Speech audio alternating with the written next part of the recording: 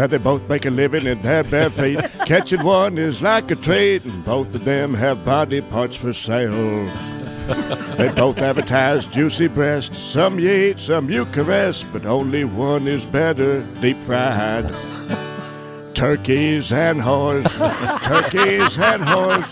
I love them turkeys and whores. Turkeys and whores. They both strut around with feathered hair. Both get stuffed like a teddy bear. Both have the same nickname, the gobbler. Gobbler. Some are big, some are small. Both are fun to butterball, but only one gets eaten in the end. Turkeys and whores, turkeys and whores.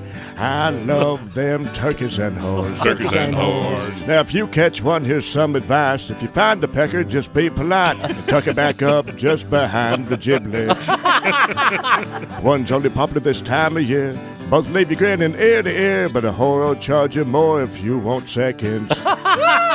Turkeys and whores. Turkeys and whores. I don't mind spending extra on the trimmings. I get sleepy on Thanksgiving from turkeys and whores. Turkeys and whores.